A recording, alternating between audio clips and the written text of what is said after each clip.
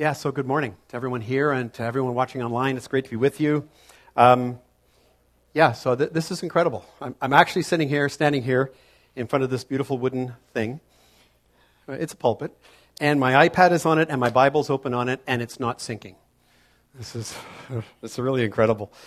Once again, thank you, Shane, for making this for us, for our church as a place where we can stand behind the Word of God and proclaim it, because that's the whole purpose of this. Is not just for an iPad, or it's we stand behind the Word of God, and that's why I appreciate what a pulpit actually means. Is that picture? If you have your Bibles with you, please open them to 1 Peter chapter 3. We are going to be moving through the end of chapter 3 today and the beginning of chapter 4. This has been, I think, if you've been with us for a while, a very enlightening, if not challenging, I think very encouraging letter that Peter wrote to the churches in Asia Minor 2,000 years ago who were suffering persecution simply because of their obedience to the Word of God. And we have seen some ways in which that persecution is exactly, or in different ways, but happening to the church, to Christians today in our world and culture. It always has. It just changes its form because the enemy is sneaky. He is. And so how we respond as Christians is the main thing Peter is trying to get at. And we'll see some more of that this morning. So I'm going to give you a little bit of a caveat up front. We have a long passage to read, and then we're going to look at it. But I want to start by saying that according to most theologians and commentators, this, at least the first 5 verses, are the most difficult to understand in the whole Bible.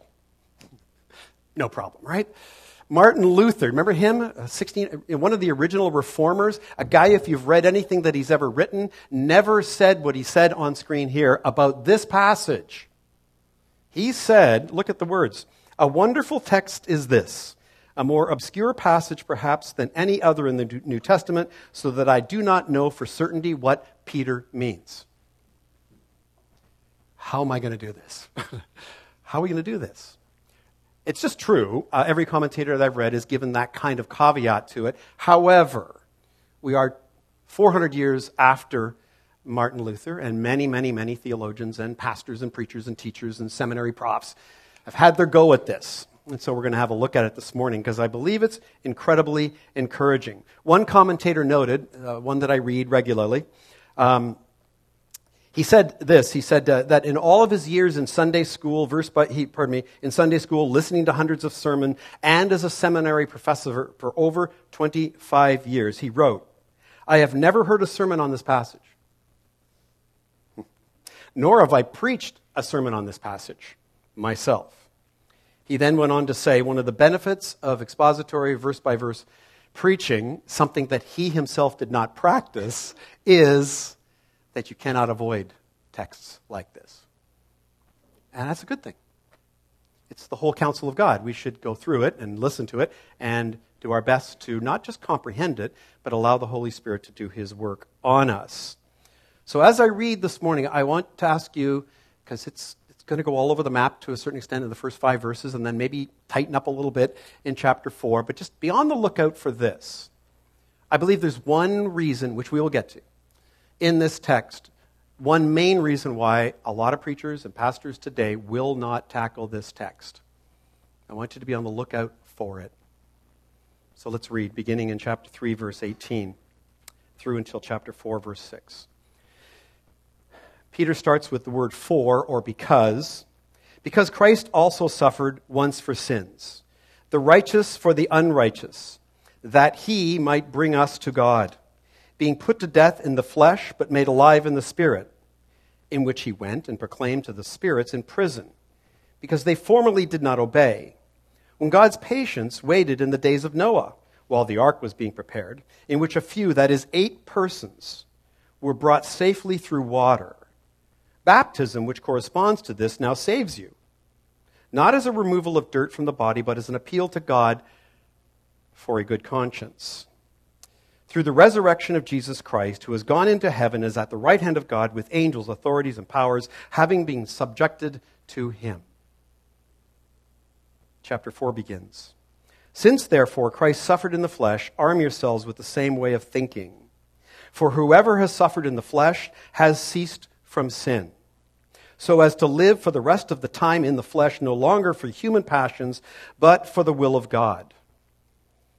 For the time that is past suffices for doing what the Gentiles want to do, living in sensuality, passions, drunkenness, orgies, drinking parties, and lawless idolatry. With respect to this, they are surprised when you do not join them in the same flood of debauchery, and they malign you. But they will give an account to him who is ready to judge the living and the dead. For this is why the gospel was preached even to those who are dead, that though judged in the flesh the way people are, they might live in the spirit the way God does. We need to pray. Gracious Heavenly Father, thank you once again for this day. Thank you for bringing us here. Thank you, Holy Spirit, for inspiring Peter to write these words to the church in that day. But Holy Spirit, we know that your word is alive, and it is fresh, and it is meaningful in all times, in some way, shape, or form. And so I certainly ask you today, would you be the one who speaks to our minds, to our hearts, to our wills, so that we may perceive truthfully what is intended here, what we are to take from this, how this is to help us live the Christian life in this world today. So I pray for your illumination, I pray for your encouragement, and I do pray that you would exhort us, challenge us, individually in whatever way we need. And I pray these things in your worthy name, Jesus. Amen. So again, most of you who attend the Rock regularly, you know I don't always have the 3-point sermons, right? Because I just sometimes don't see them specifically, and I don't want to make them up. I feel this one was pretty obvious, so the title for your sermon today is Remain Faithful to the End. Peter's communication to the church in Asia Minor in that time, all of the churches in modern-day Turkey today, was to get them to just persevere till the end, to not give up. I hope to show you 3 things in that. Number 1, suffer like Christ. Number 2, stay true to who you now are. And number 3 is the surprise ending, which is the one thing. So we'll get to that in the end. So number 1, suffer like Christ. Look at the first verse, number 18. We'll have it put on screen, and we'll look at that first. For, or because, as I've already said, Jesus, Christ, also suffered once for sins, the righteous for the unrighteous, that he might bring us to God, being put to death in the flesh, but made alive in the Spirit. So it's important for us to unpack this verse, is to understand that it's kind of a conclusion of where Peter has been going all the way from chapter 2, verse 13, until the last verse we looked at last week, which is verse 17 in chapter 3. And it's all about how we, and he's been focusing on this, and this has been his main point, how we as Christians then and today should respond when being persecuted because of our faith and obedience to God's word. There is a way in which we should respond. Most of us aren't doing that well. They were struggling with it too. He's an apostle, but he's a pastor, and he wants them all to hear this message. In chapter 3, verse 8, Peter encourages them and us to have a unity of mind, reason together, to have a brotherly love for one another. In regards to those outside the church, those who attack us, he was adamant to the church then, as I am today. Do not return evil for evil, but instead bless. Easy, right? Super challenging. Finally, last week, Peter really pressed all this into a crescendo, I love that word, saying, listen, church, when, not if, but when you are persecuted, canceled, slandered, and reviled, have no fear. Have no fear of man, nor be troubled. Don't let them, the culture, the world, the enemy, really, persuade you to think that what you believe and are now doing with your life might be wrong. Don't let that happen. But instead, first, honor Christ, who is holy. And so what overall was Peter's point, is his point? Well, if you and I buckle to the fear and stop proclaiming the truth, what we are in effect doing is honoring man and not Christ. That's one of his main points. Then he told us exactly how we should respond. So let's review that. Verses 15b to 16, he said this: in that case, when that happens, and you're seeing that happen in the world, how should you as a Christian respond? First of all, he says, always be prepared. What did I say last week? Yeah, read this. This is our instruction manual on how we should be prepared. To make a defense to anyone who asks you for a reason for the hope that is in you, yet do it with gentleness and respect, having a good conscience, so that, love those two words, we emphasized those a lot last week, when you are slandered, those who revile you, your good behavior in Christ may be put to shame. So again, always have a prepared defense for the truth of God's word, for the hope that is in you, who is who? We sang about it today. Jesus Christ. He's our hope in all things. So when you and I have to ask ourselves the question that I asked last week, it's just a question, in this circumstance, whatever it might be, what should I do? Well, apply the words of Peter here. What should I do in good conscience that will honor Christ who is holy?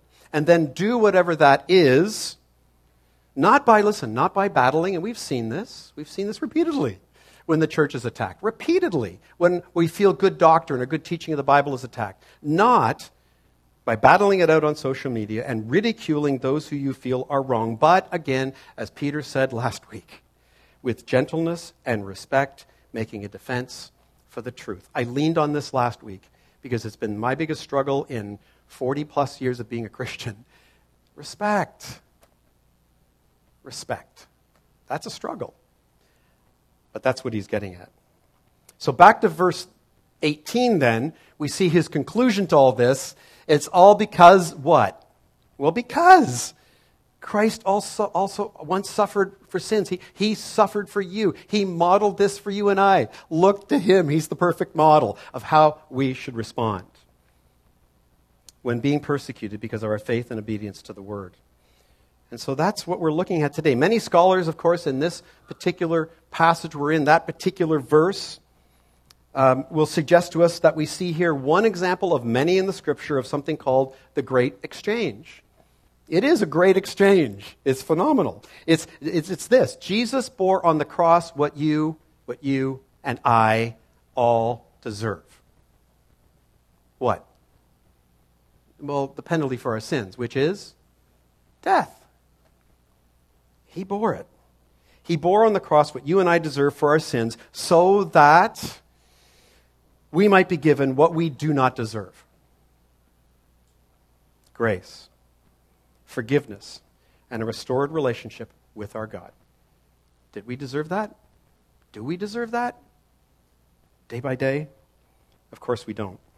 He adds that what Jesus also did was put sin to death in the flesh. He modeled it, putting sin to death in the flesh. And again, so that we could be made alive in the Spirit. Before Christ, before you are a born-again Christian, before the Holy Spirit comes into you and regenerates your heart, you are dead. We are dead spiritually. In the flesh, it's what rules us. Our sinful nature is what rules us. Only faith in Christ can make us alive in the Spirit. And not only for now, but for eternity. Once and for all. It's good news, right? It's called the gospel. It's the great exchange. And it's pictured for us here in this one verse. So his point is this. In this life, suffer like Christ suffered. It's worth it. I was going to say it's not hard. It is hard. But it's worth it in the end, is what Peter is getting at. So how should we respond to trials and persecutions? I would suggest should mirror exactly the way Jesus responded. Read the word. Sometimes he responded to religious elites and Pharisees a certain way. But to most other people, your run-of-the-mill sinners, he responded completely differently. And on occasion, he was silent. It's a great model.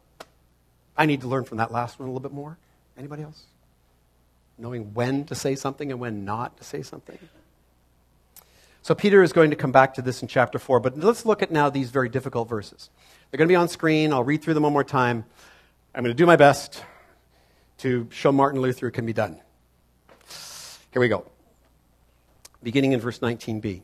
In which he went and proclaimed to the spirits in prison because they formerly did not obey when God's patience waited in the days of Noah, while the ark was being prepared, in which a few, that is 8 persons, were brought safely through water.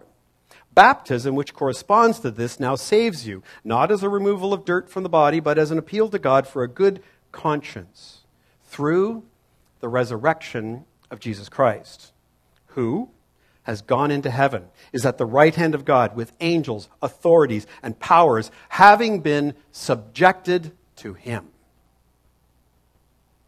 This last verse, which we'll leave on screen for a second, verse 22, is the main takeaway. So let's deal with that first. It clearly announces this: Jesus, the one who suffered all these things that were modeled for us, that we can look at, is now resurrected and exalted as the one who is over all.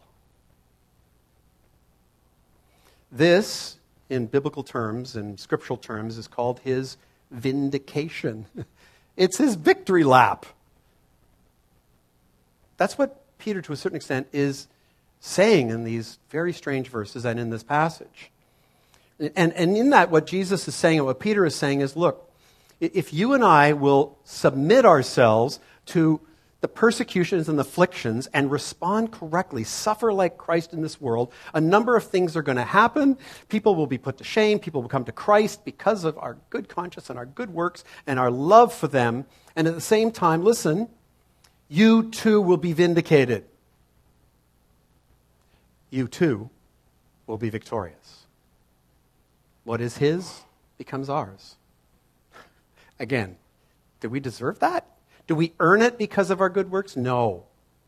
We respond because of what he has done by doing good works. Now, as for the previous verses, here's what I could do.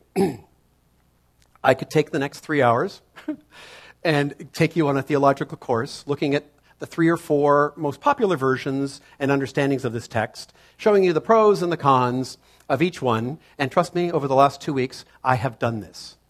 And it's painful.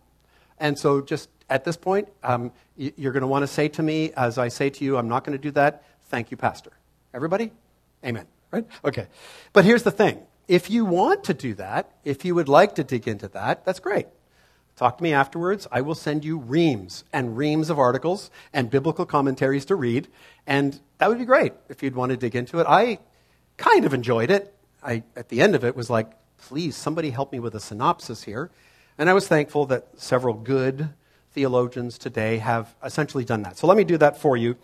Just 3 things from this to move on past that. But number 1 is the reference to Noah.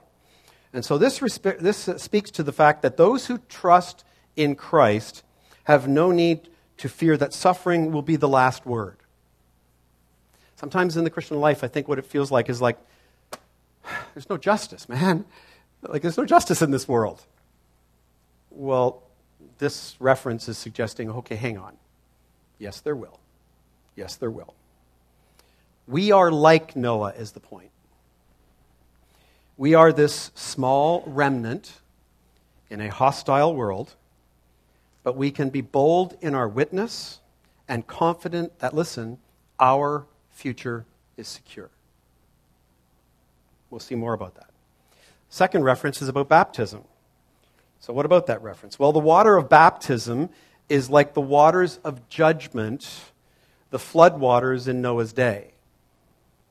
As we are immersed into the waters in baptism, we are reminded that we deserve what? Death for our sins. Just like those who died in the flood. And coming up from the water reminds us that we are kept safe in the, and I love this illustration that I found, we are kept safe in the ark that is Jesus. And have risen to walk in newness of life because of him. So, Peter is reminding us that in our suffering, Jesus rules and reigns. when we're suffering, being persecuted, slandered, and reviled, Jesus is on the throne. Nothing changes there. It remains the same. By his death and resurrection, Jesus has triumphed. It's done. The enemy is destroyed. He's defeated. He's triumphed over sin, Satan, and death. And as a result of all of that, Jesus has done and accomplished, we too, listen, will be raised in new life in Christ today and in eternity. And because of that, we have good reason to hope. No matter what comes into our lives. It's not just persecution and afflictions. It's suffering in this world called pain and disease and sickness and death. It's the ultimate form of suffering, but we have hope. If we're in Christ, we have eternal and perfect hope. So that's point number one. Suffer for Christ. Number two, stay true to who you are now, or now are. Chapter 4, verse 1 says this, "Since, therefore, Christ suffered in the flesh, arm yourselves with the same way of," look, "thinking. For whoever has suffered in the flesh has ceased from sin." So I added intentionally, although it's a long point, I added intentionally who you now are to ensure that we don't adopt the thinking of this world, which is the idea that I'm sure you've all heard about, that the goal in life is to be true to who? Yourself. Right? This relativistic mindset that every one of us has our own truth. Yourself, listen, I'm going to just state it very clearly for anyone here or anyone's listening or watching. Yourself before Christ is not the true new you. It's not. It's not the you that God had designed and intended for you to be. Peter's point follows on from our first point, suffer like Christ, in that since we are now in Christ, being conformed by the work of the Holy Spirit into his image, and since Jesus, while in the flesh, suffered as we do, then listen, arm yourself. That's almost, when I was reading that and I thought about this, it's almost Pauline language, right? It's all about Ephesians 6, right? The full armor of God. Arm yourself. And he talks about the helmet, protecting the mind and the way that we think. And so it's about having the same mind as Christ, especially in this way. Since Jesus suffered in the flesh and put sin to death, our suffering in the flesh today accomplishes the same purpose. It accomplishes helping us to put sin to death in our lives, which is our sanctification, and it looks like, and his encouragement is, think this way about that. Again, when these things are coming upon us and happening to us, about, okay, how should we respond, or how should we resist that old temptation in our previous nature, in our previous life, the previous way that we walked? Think like Christ. Have his mind about this. In fact, as I've been practicing a lot lately since starting freedom sessions with a group of people in our church, it's about at every moment, at any point in time, just simply going, okay, hold on, Glenn, stop. How you think you should proceed from this point on is probably wrong. Jesus? It sounds simplistic, but I'll just tell you, it's working for me. Stop and listen to his Spirit and meditate on his word and think about, okay, how then should I respond? What would be the way to think about this? What I'm experiencing, what I'm dealing with in my life, what others are dealing with, how I can encourage and bless them. Think his way. He goes on in verse 2 to say this, so as to live the rest of the time in the flesh for the rest of our lives, no longer for human passions, but for the will of God. So, in a nugget, he is saying this. Our identity then is no longer who we were before Christ saved us. It's not. It's not supposed to be. He saved us from our sins. We are now new creations in him, and in the power of the Holy Spirit, we are able to live holy and righteous lives. You know, like you're looking at me going, Pastor, did you just say we are able to? I did. It requires constant faith and relying on the Holy Spirit to help us to do that. But it also requires us thinking the right way and thinking, okay, hold on a second. Am I living this out? Am I behaving like I would have when I was Glenn at 22 before I came to faith in Christ at 23 and then actually matured and grew up in my faith at 40? And I'm still doing it at, I'm not going to mention my age this morning, but it's a lot older than that. And so the idea is here we are to live in the will of God and not for the old human passions that only lead to death and destruction. I've said this many times before in messages at different times just to say, like when we look back on our old life and we're kind of missing certain things, I just ask the question, how's that really worked out for you? Can we just be honest here? Has it worked? And most of us who are honest will go, no. It's why I actually checked this Jesus guy out. And the Bible. And what it teaches us. And so to make that point clear, it's interesting what Peter goes on to say. Look at verse 3. For the time that suffices for doing what the Gentiles want to do. He's saying at this point, look, just look at it this way. You had your fill of that. Now some of us in this room, I know some of us and all the rest of it, but some of us had more than our fill of that, right? And others have said, well, I dabbled in this and that, but okay. No, Peter's asking us all to be mindful of that and to go back into that. And then he gives some examples, living in sensuality, passions, drunkenness, orgies, drinking parties, lawless idolatry. He wrote these things to them. So, if we don't remember our past lives, Peter lists a few of the things that we might have given ourselves to here. The words living in sensuality is not strictly related to sexual immorality. It is, but it has more to do with the root word in the Greek and actually the English, which is the word senses, right? Our 5 senses. And so it refers to our fleshly desire to gratify all of those 5 senses. That includes passions that we have for everything, listen, to excess. Many of these things are good, but some of us make them passions and they're to excess. Like sex, like comfort, like entertainment, like recreation, and at the extremes, yes, drunkenness, orgies, drinking parties, and of course the worship of idols in this world that everybody else bows down to. And then in verse 4 he says, interesting words. With respect to this, they, who are they? Well, those are your old friends, people who knew you before Jesus, are surprised when you do not join them in the same flood of debauchery, and they malign you.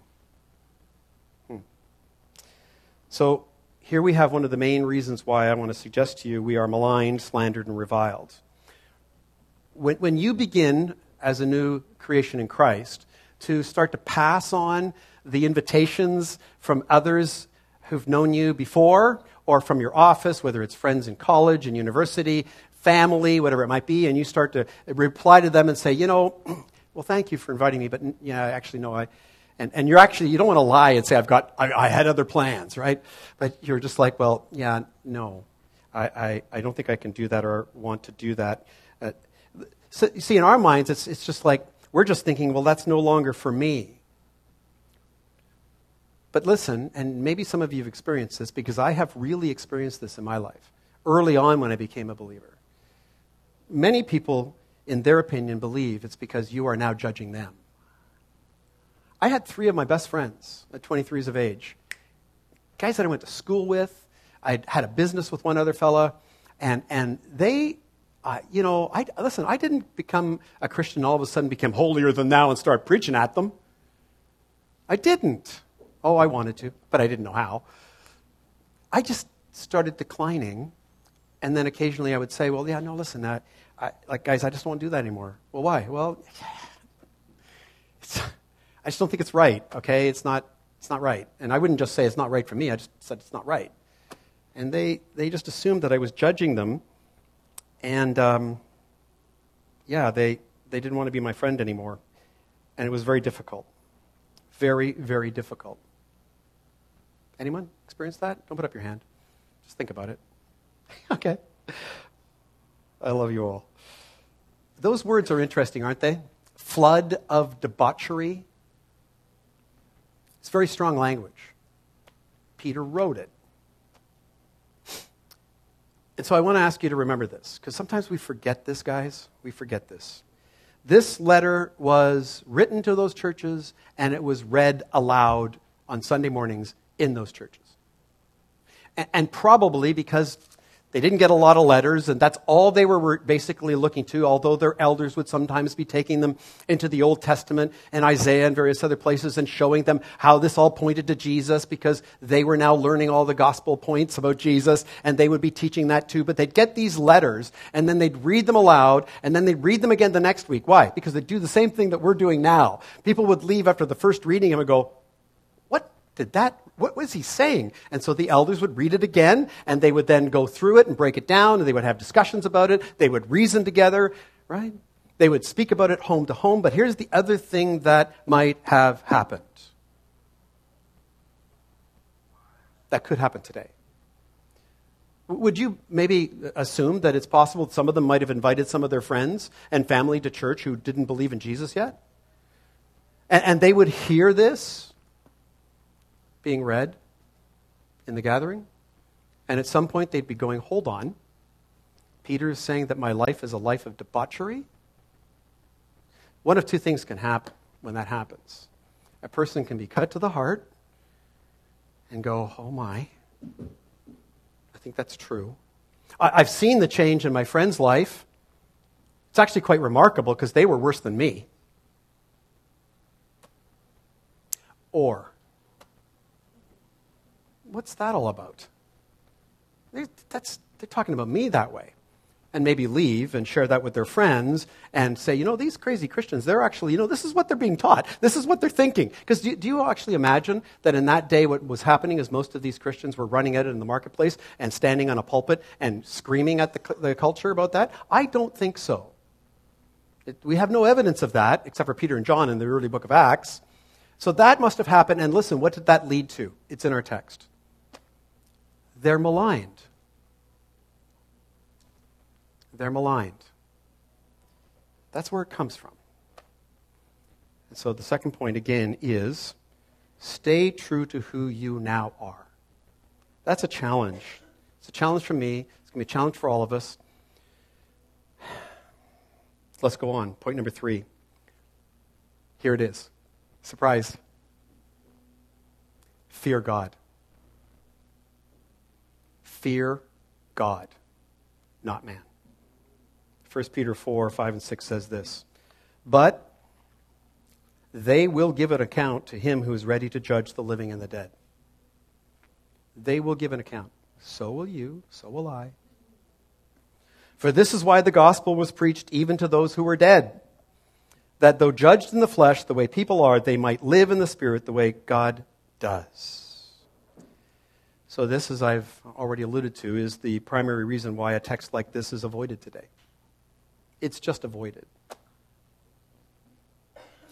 The totality, actually, of our whole text today from chapter 3, verse 18 until what we just read has been leading to this point, and it's leading to the subject of judgment. The final judgment of every soul after death before God. One commentator put it this way about this subject today. The church has gone from preaching judgment and hell to exclusively let me repeat this because it's important. The church has gone from preaching judgment and hell to exclusively preaching the love of God. I want to make a point here. I read broadly when I read commentaries. I read what I know are solid, reformed-ish commentators who I trust, but I also read others who are, maybe there's certain things that I don't necessarily agree with, but they're still pretty solid. And so this is one of those commentators. He went on to tell an account or an anecdotal story of a woman who was at a gathering he attended, who sadly, at one point during the discussion period, sadly depicted the church she grew up in as always being a church that preached hell, the devil, and judgment. She called it fire and brimstone. No, you heard me right. She called it fire and brimstone. She then went on to wax eloquently about her current church that only focused on the love of God, and loving others. Period.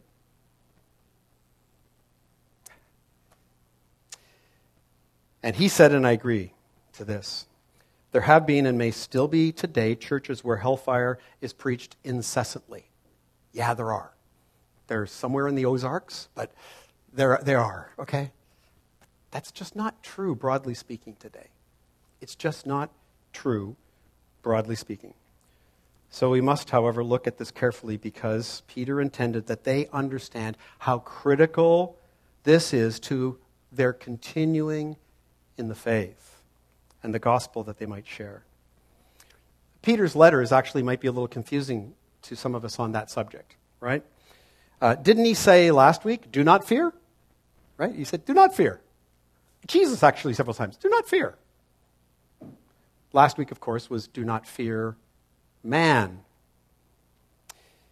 In the first chapter, in verse 17, Peter said this, and if you call on him as Father who judges impartially according to each one's deeds, conduct yourselves with fear throughout the time of your exile.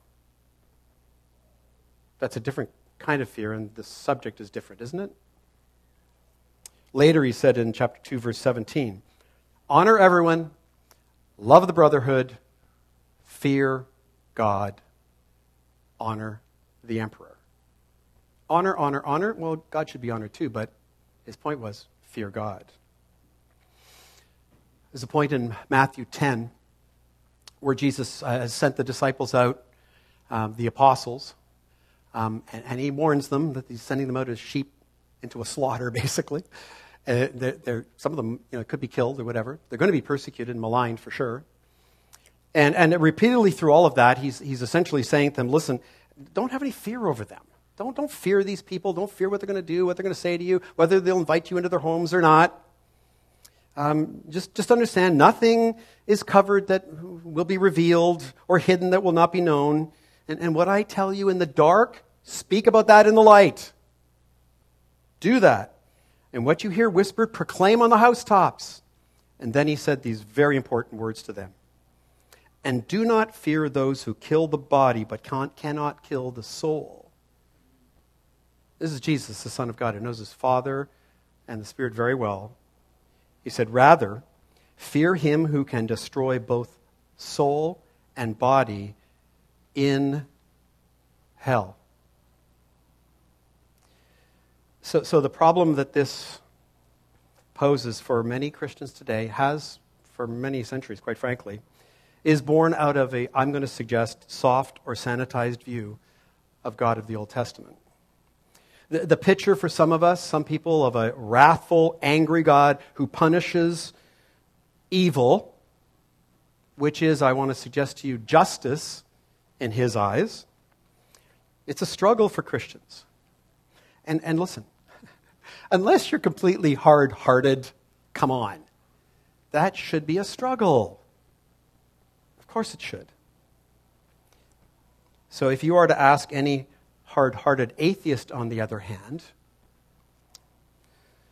about the God of the Old Testament, they're going to tell you straight up that in their opinion, and this comes from Richard Dawkins and Christopher Hitchens, the late Christopher Hitchens, he's a monster. That was their conclusion of reading the Old Testament. See, it's amazing to me that oftentimes people, atheists, can read the Christian Bible and go, you're fudging it.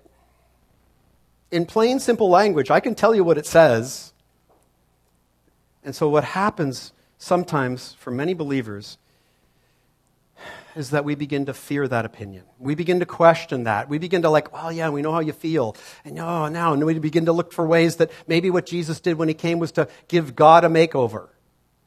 I've read and heard that. in certain circles. And so it makes the subject of judgment really hard to talk about with people, right? Let alone preach on a Sunday morning. In our Life Journal plan so far this year, which we've been going through, super encouraging. So many of you have been doing that with us. We've already read 2 significant examples in the Old Testament of God's judgment and wrath upon evil. Noah. We just read about it today, right? In plain language, it's this. God wiped out every human being and animal on the planet because he'd had enough of evil. He judged it. He was going to wipe out everything. And then he found one righteous man. And so he was going to wipe it all out. And he brought them into the ark, Noah did. But God did do that. It wasn't an accident. It wasn't evolution. It wasn't just a freak storm. He did that. Then later, there's the Passover, when God passed over the homes of the Israelites who'd placed the blood of a sacrificial lamb on their doorposts, saving them if they had done that, which is a picture of, the blood of Christ. And then God punished Pharaoh and the people of Egypt for their evil against the people of Israel by killing every firstborn child and animal of the Egyptians. This is our God. He is just. He will judge the living and the dead. So Peter is reminding them of this and us today, and the question has to be, why, Peter?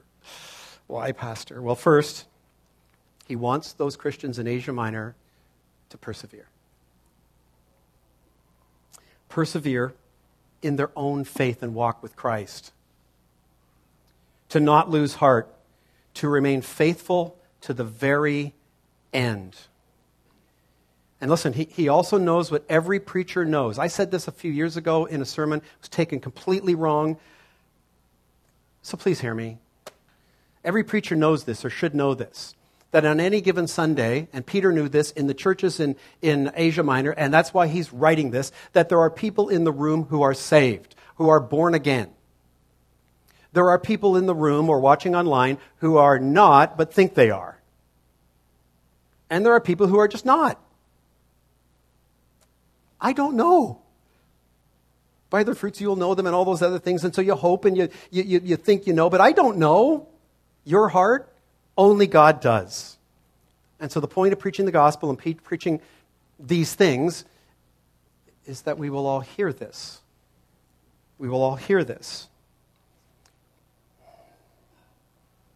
And we will examine ourselves. And that's exactly, I believe, what Peter wants. Because you do know also that Jesus told a story about Judgment Day, where he said some would come before him and say, look at all the great things I did. Look at all the sermons I preached. Look at all the good works I did. And Jesus said, what? I never knew you. Examine yourself. That's his main point to the believers in that place. Second, it is to remind us all that we're here, you and I are here as believers in Christ, born-again Christians for one reason and one purpose only, really. And that is to proclaim the gospel of salvation to those who are lost and dying in this world. That's why we do this. That's why we're here. So my questions for all of us in conclusion this morning are a few things, but please hear me.